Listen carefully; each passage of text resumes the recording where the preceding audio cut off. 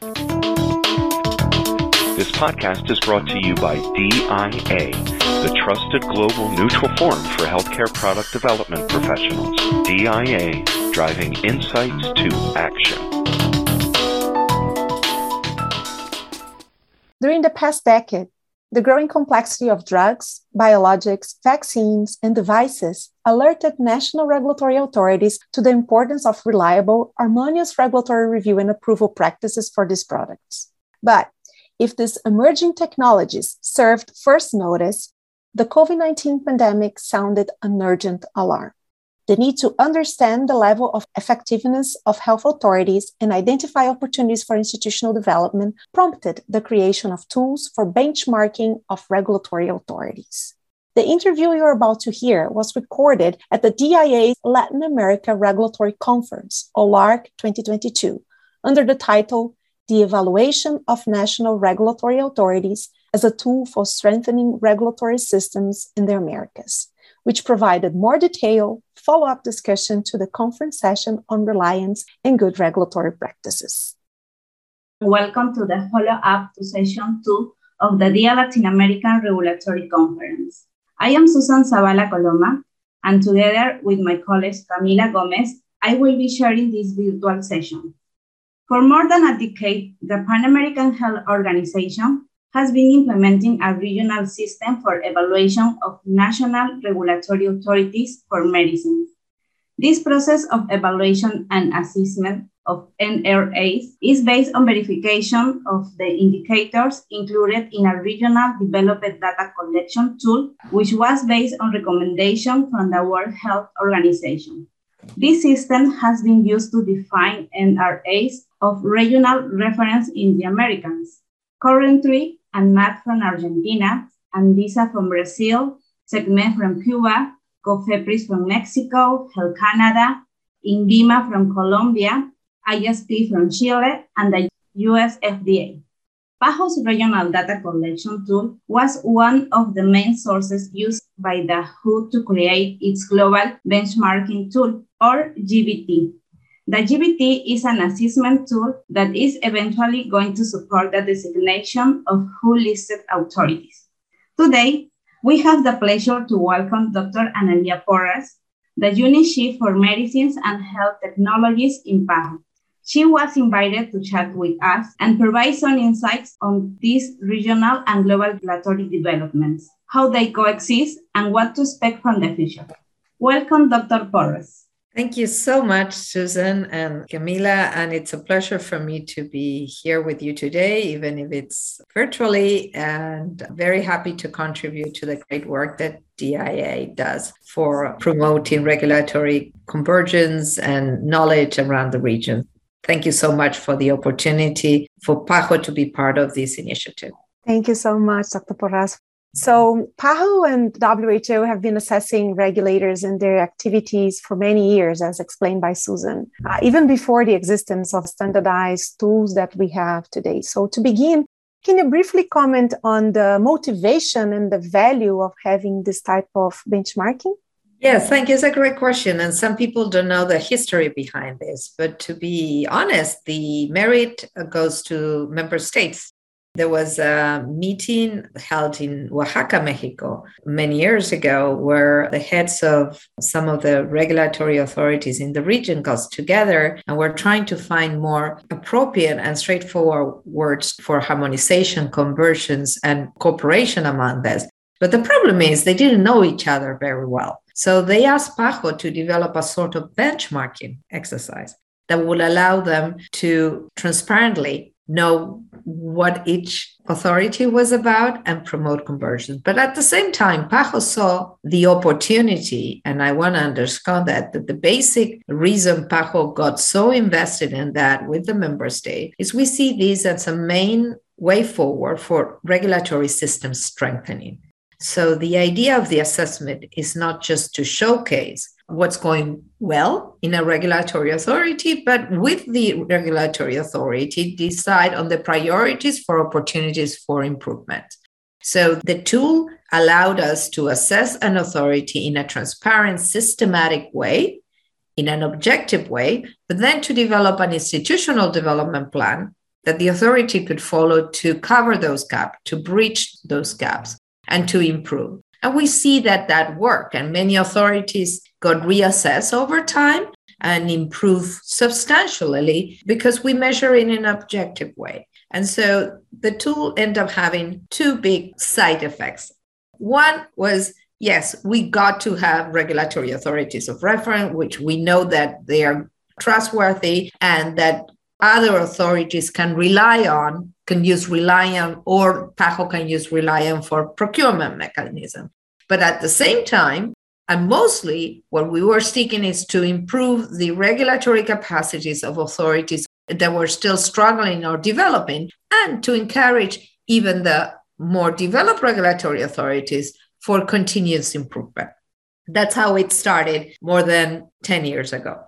Can you provide some concrete examples of how this assessment exercise connects to the current efforts from PAHO and WHO in strengthening regulatory systems by supporting the implementation of good regulatory practices and good reliance practices? Yes, absolutely. I think the main point is this tool, which evolved very much over time, was initially proposed by PAHO based on an assessment that was developed for WHO pre-qualification processes for vaccines to determine functionality of authorities that were going to go through the pre-qualification process. But then over time, this tool got revised and improved by actual regulators, by the regulators that were being assessed. Why I'm saying that? Because actually it's a practical tool. It tries to capture the reality of how a regulatory system should work. And that actually is based on the idea of those good regulatory practices that they are covering the document and the good reliance practice. For us, it's very important, for example, that there are so many ways that you can do reliance.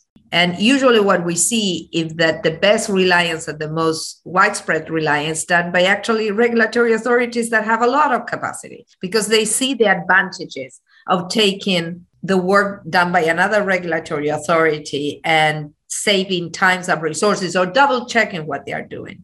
But to do that, if you look at that carefully, there are certain principles that are universal, whatever reliance is going around. And that's what PAHO did with member states in the PANDRA conference that was held in El Salvador.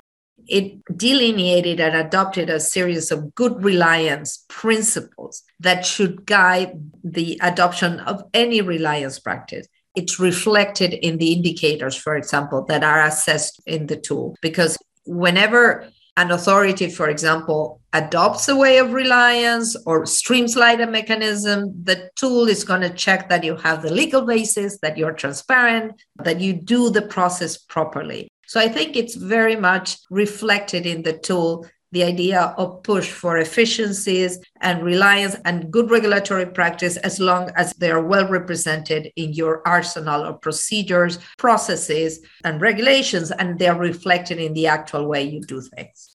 Perfect. I think this is a nice segue for the next question, because it has been pretty clear for all of us who are in the region that PAHO is a trendsetter for the world, I would say. The reliance document that was later adopted by WHO and the assessment in itself. The question that we have right now is WHO is now rolling out its WLA, WHO Listed Authorities Framework. So one natural question that emerges for us here in the Americas is, how will the concept of an array of regional reference that is supported by PAHO connect to these global efforts in the WHO framework for designating and publicly listing authorities?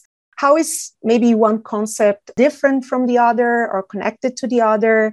Will the NRAs of regional reference be assessed differently in this context, or has PAHO or WHO discussed or have been discussing this with the regulators here in the region? I guess during the interview, I'm going to date myself several times because I'm going to bring history so people to understand. So there was a meeting in 2015 in Geneva that brought together regulators from all around the world. And it was at the behest of convening of WHO. And then member states at the global level decided, and that included our member state, and PAHO was present there too, decided that all the regions should shift to one global mechanism. That was the GVT.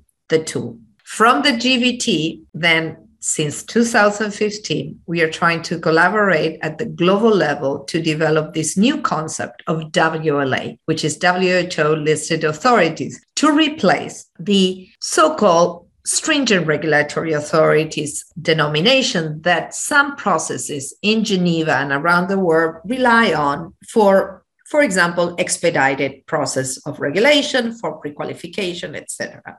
So when PAHO and its member states adopted that in 2015 at the global level, the idea was that the region will move to that process and not have a separate process. So remember, the WLA is a consequence of the evaluation, but it carries probably many other requisites. But for us, the evaluation, which we already have adopted, the GVT version 6, which is a great tool. It's an evolution of the tool that we had and the global tools that were used otherwise, and actually had an enormous input from our region. All the working groups have enormous representation from the Americas, which is a great thing. So we consider it that it's our tool too. It's not just a global tool that we are adopting. So it's our tool. But to go back to how this will move into the WLA and the NRA of reference, it's a question how we will transition. I think eventually we all move to one system. The authorities will be evaluated. They want to become WLA probably by a global team, because it will be a global mechanism. In the case before was a regional team, but it was quite international because there were representatives from many countries besides PAHO. And it would be PAHO and WHO Geneva intervening in the assessment of the ones that want to become candidate. But the GVT itself is the tool that we will continue to use for assessment for our main purpose, which is strengthening regulatory authorities and develop an institutional development plan for our authorities. So the tool is universal now. The process of WLA will need a transition from the regional level to the global level. And it's very timely that you ask that, because PAHO and its member states have decided that for the next cycle of Directed Council meetings, which is our governing body, all the ministers get together, usually happens in September.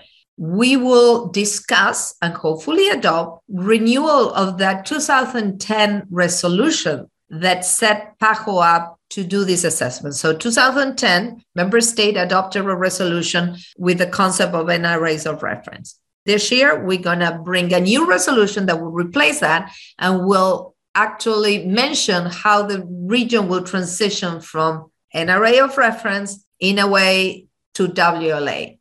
It's already been discussed, but I don't have a complete answer how this will happen. That's fine. It's clear that it's a work in progress. And you sort of already touched on my follow-up question to this, was what to expect for the future and how does PAHO would expect the assessment of the regulators in the region to look like, especially when some of the more mature authorities want to apply for WHO listing. So in summary, from what I could get for your answer, is we are in a transition period. PAHO is going to have this renewed mandate to perform the evaluation, and we'll do that in collaboration with WHO, correct? Yes, but keep in mind that a lot of the initial work that needs for preparation of that will still be very much a PAHO day-to-day lead activity. We have an enormous amount of effort and work invested with our regulatory authorities. I can say, as you said, we are a trendsetter, and I like that. I actually feel that it's a very flattering thing, but I would like to add that we gain the trust of our regulatory authorities and our other stakeholders like the industry. So with that trust, the authorities know that we're going to push them to be their best, to be well prepared for that global evaluation. So we will continue to work on that on a periodic basis.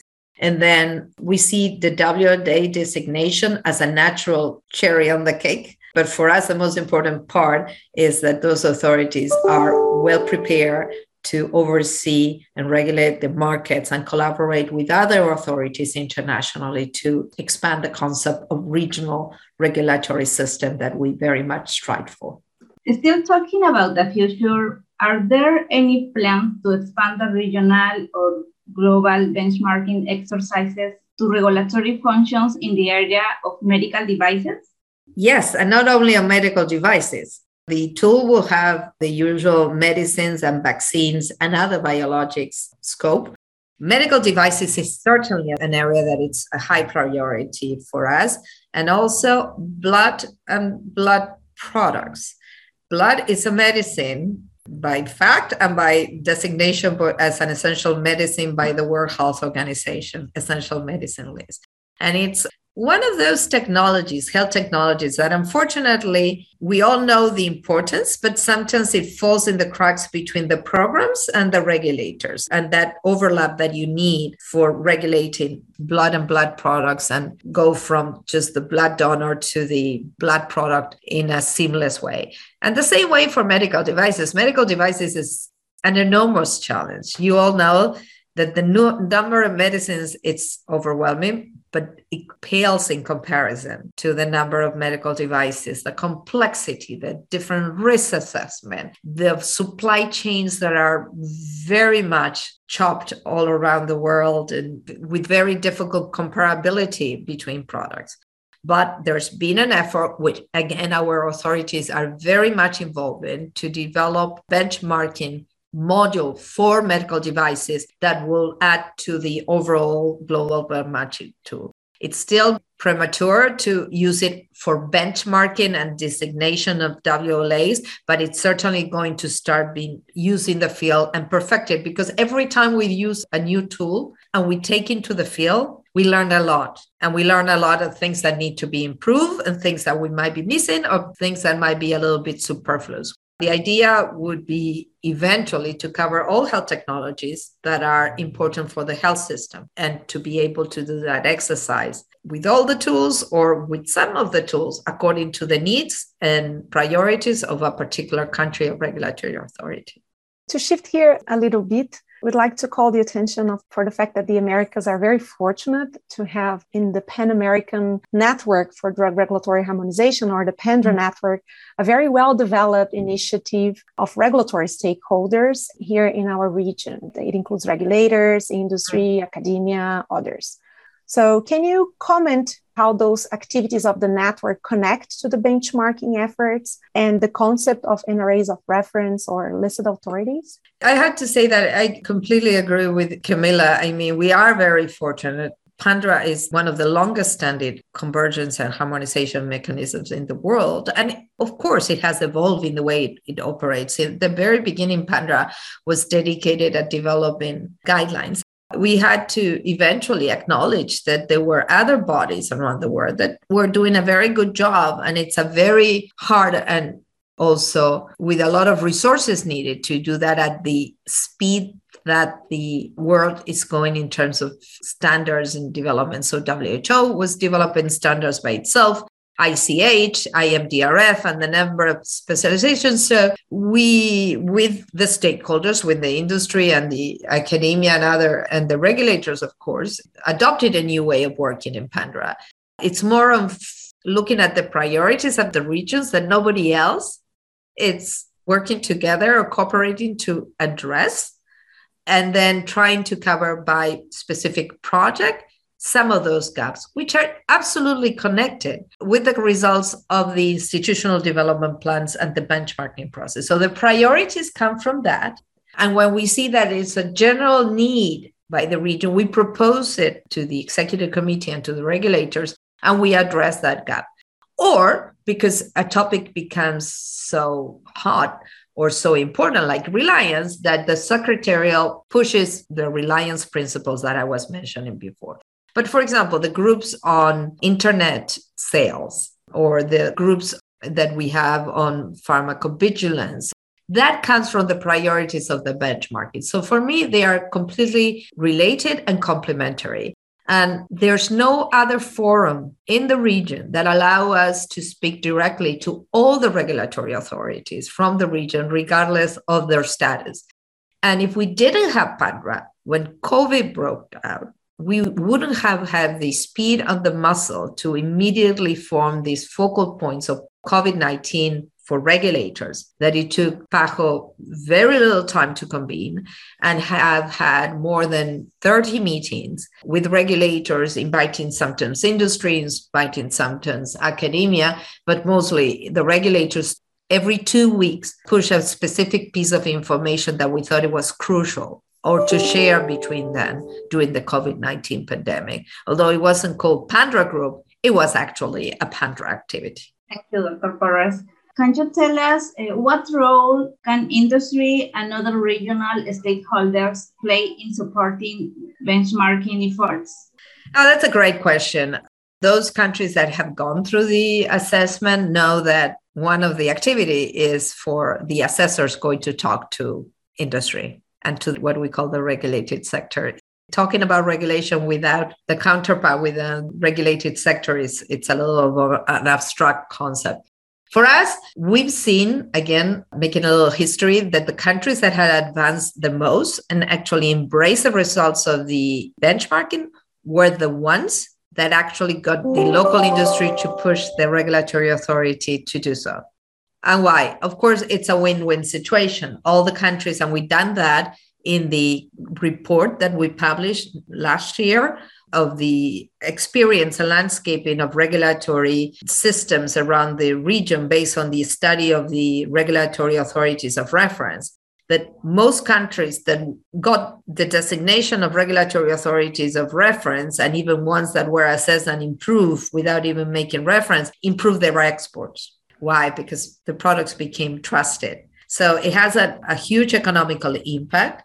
So we think of the responsible industry as a partner on regulatory system strengthening, and one that can allow us to make the case that improving regulation, it's a positive for the economic and social development of a country, not only because and foremost, it guards the safety and health of the population in that country, but also there's an economic and industrial case for improving the output and the exports of the products in that country, and or making more cost-effective use of the products that you import to use within the health system. So it's a win-win.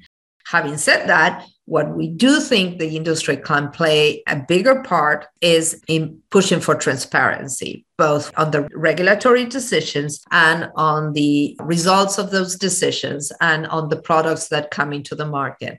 Because that actually is something that it's now going to be evaluated more closely during the benchmarking. And I think we still have some work to do for that in the region and around the world. Well, I couldn't agree more. Going back to the beginning where we were talking about the good regulatory practices as well. And the industry plays a role, regulators and all the other stakeholders. So just to finalize, I'd like to come back to the point that you made about the COVID-19 pandemic. So it's inevitable that we bring it to the table. And we would like to invite you to reflect on the future of regulatory systems in the Americas. You mentioned the report, it does it pretty well. So how does the post-pandemic effective and functional regulatory authority should look like? And what is expected from those who are considered reference authorities in this scenario and other authorities as well?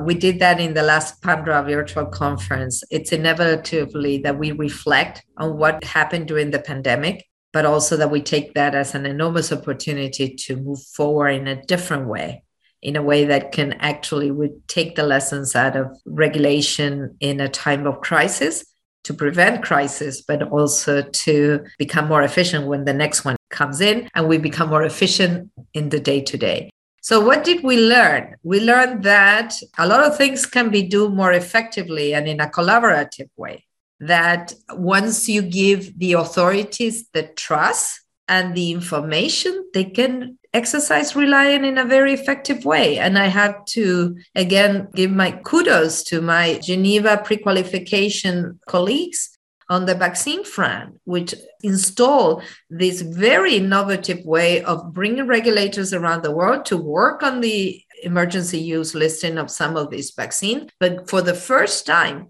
gave access to the results, the full results of the pre-qualification, in this case, emergency use listing, to any authorities that will sign a confidentiality agreement.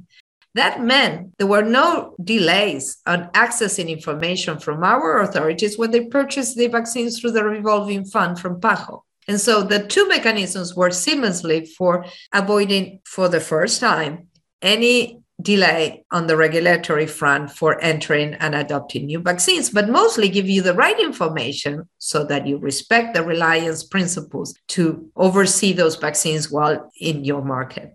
Having said that, transparency was another issue. Because as much that was very easy on the vaccine front and know which vaccine was coming from where and who had evaluated and authorized it, it was not an easy task at all with medicines, but mostly, for example, with medical devices, with PPEs. Origin, procedence, who's the regulatory body that oversees, what's the standard? We need to make that transparent, readily available if we want to strive for efficiency. And there has to be an effort at the global level supported by industry to make that readily available and apparent and to share the information. If the industry demands more efficiency, they have to give more information for that efficiency to happen. And at the same time, I think regulators need to understand that a lot of the processes that are going to happen during emergencies, especially, but in normal time, that can be streamlined and can be made more efficient, have to focus not only on the entry of those products, but on the follow-up of the product on the market with the authority to make decisions for either changing the indications or even taking the product off the market if there's any doubt. That will create trust with the public. And a lot of the hesitancy we see with some of the decisions comes because the information wasn't clearly available and the criteria wasn't clearly available what make the decision. But last, I also like to say that we reaffirm, because we knew it before, that regulatory systems and regulatory authorities are an essential part of a well-functioning health system, especially during crisis when everything becomes more evident. Regulatory systems need to be there and be efficient and be an integral and coordinated part of the health system. And that, especially in the regulatory field, they need to have the technical independence and the level of hierarchy in the health system to make decisions that don't look like they are politically motivated, because that harms trust and eventually might harm public health. So we need to shield the regulatory decision from the perception or the actual manipulation from political or any other concerns that might make our population less confident of what the regulators are doing, which they did an enormous amount. I've talked to, I think, all the regulatory authorities in a way or another, and actually my hat goes off to the enormous amount and effort and enormous investment that these professionals and workers of the regulatory authorities did through the pandemic. So thank you. Yes, many lessons learned. And I want to thank WHO that helps authorities all the time. It was a big challenge, but we faced that. It has been a pleasure hosting you for this conversation, Dr. Porras. We are sure that the information you have shared with our audience will be of great value for a better understanding and how the evaluation of national regulatory authorities can contribute for strengthening regulatory systems in the Americas and what to expect from the near future. For your closing remarks, we would like you to summarize, maybe with 5 keywords, the opportunities you see for regulatory system strengthening in the region, which are connected to benchmarking of national regulatory authorities. 5 words. I'm not a person of 5 words, but I think it's continuous improvement should be among them.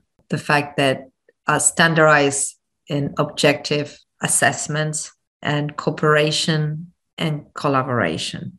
I think we are poised to do that. And I trust with this next resolution and with the push of our regulations, we're going to get there. And in 10 more years, probably all our authorities should have a functional level that our people deserve. So thank you for the opportunity. It was a pleasure discussing this with you. To learn more about this topic, visit us online at diaglobal.org.